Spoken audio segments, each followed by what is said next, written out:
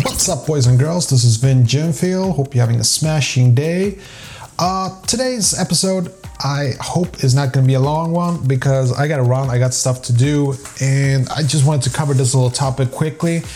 What would it take for me to switch from iOS to Android?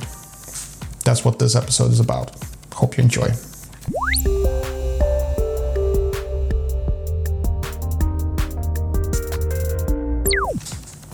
Okay, so I have Android devices, so I know what I'm talking about when I'm comparing the two. Like, I'm not an ignorant person. Like, a lot of times when I say why I prefer iOS over Android, people go like, oh, that's because you don't know Android. I know Android, okay? I play a lot on my Note 3. I change the ROMs on it. I make it look and behave like a Pixel smartphone. Do you have the skills to do that? I don't think so.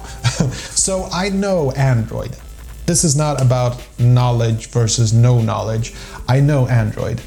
I prefer iOS because of a couple of things. So I wanted to make this video episode to explain what would make me switch. There are a lot of people, including Chris Pirillo, who used iPhone for years, who actually made the switch last year, switched to the Google Pixel. What would it take for me to switch to Android? It's a couple of things. The first thing that I'm going to mention, and I know you're tired of hearing me say this if you've seen my videos before, it's going to be the recording limit. There can be no recording limit when I'm recording a video on the Android, and most Android phones unfortunately have recording limits.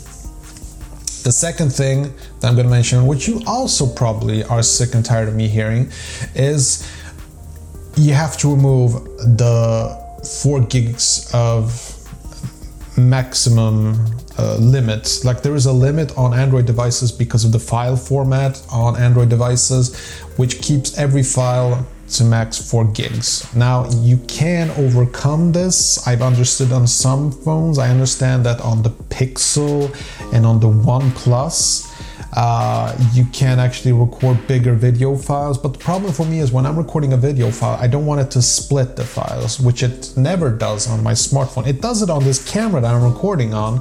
When I reach 4 gigabytes, it splits the files and I have to splice them back together. It's annoying.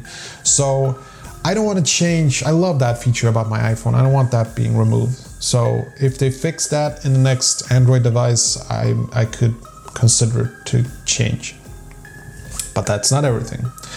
The third thing that I'm gonna need if I'm to switch to Android is gonna have to be a good video editing app. Now, the best app that I've tested on Android is Cyberlink's Power Director. It's fast and you have pretty much all the features you need to make a real quick edit, but I don't think it's perfect. I want to have a better video editing app than the Power Director. I'm sorry, Cyberlink, you can fix it. I know you can, but you need to look at apps like LumaFusion, iMovie, and VideoLeap on the iPhone. Then, we'll see how you can get there. The fourth thing is I really like to make music on my smartphone, and I haven't really seen any good apps that work just as fluidly and simple as GarageBand. Now, there are music editing apps on Android, but they are difficult. They're not as easy to use as GarageBand. I'm not a professional musician. I need simple music apps to make music for my videos. Like the one that you're hearing right now, I made it on my iPhone. The background music. Finally, another app that I'm gonna have to request is VideoGrade. I need a good color grading app. Now, this is like the least important factor, but I'm just gonna put it in since it's my episode. So this is one thing that I would really want to have on an Android smartphone, like an app that can video grade, color grade, and color correct video files in a simple but efficient way, like VideoGrade on the iPhone and the iPad. That's pretty much it.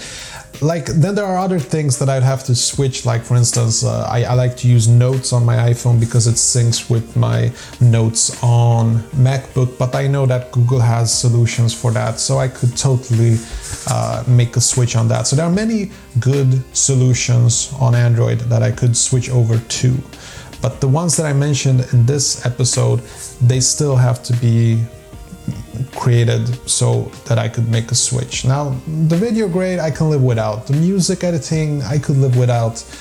But the most important thing are the limitations on my iPhone. Like, there are no limitations as far as video recording goes, and there is no splitting files, and I need to have those two features to make the switch. Yeah, that's pretty much it. Hope you enjoyed this episode, and if you did, you know what to do. Catch you later. Okay, that was it. Hope you enjoyed this video, and if you did, see that like button, smash it! And I got some freakishly awesome videos coming up. Better subscribe so you don't miss a beat. I'll see you later. Peace.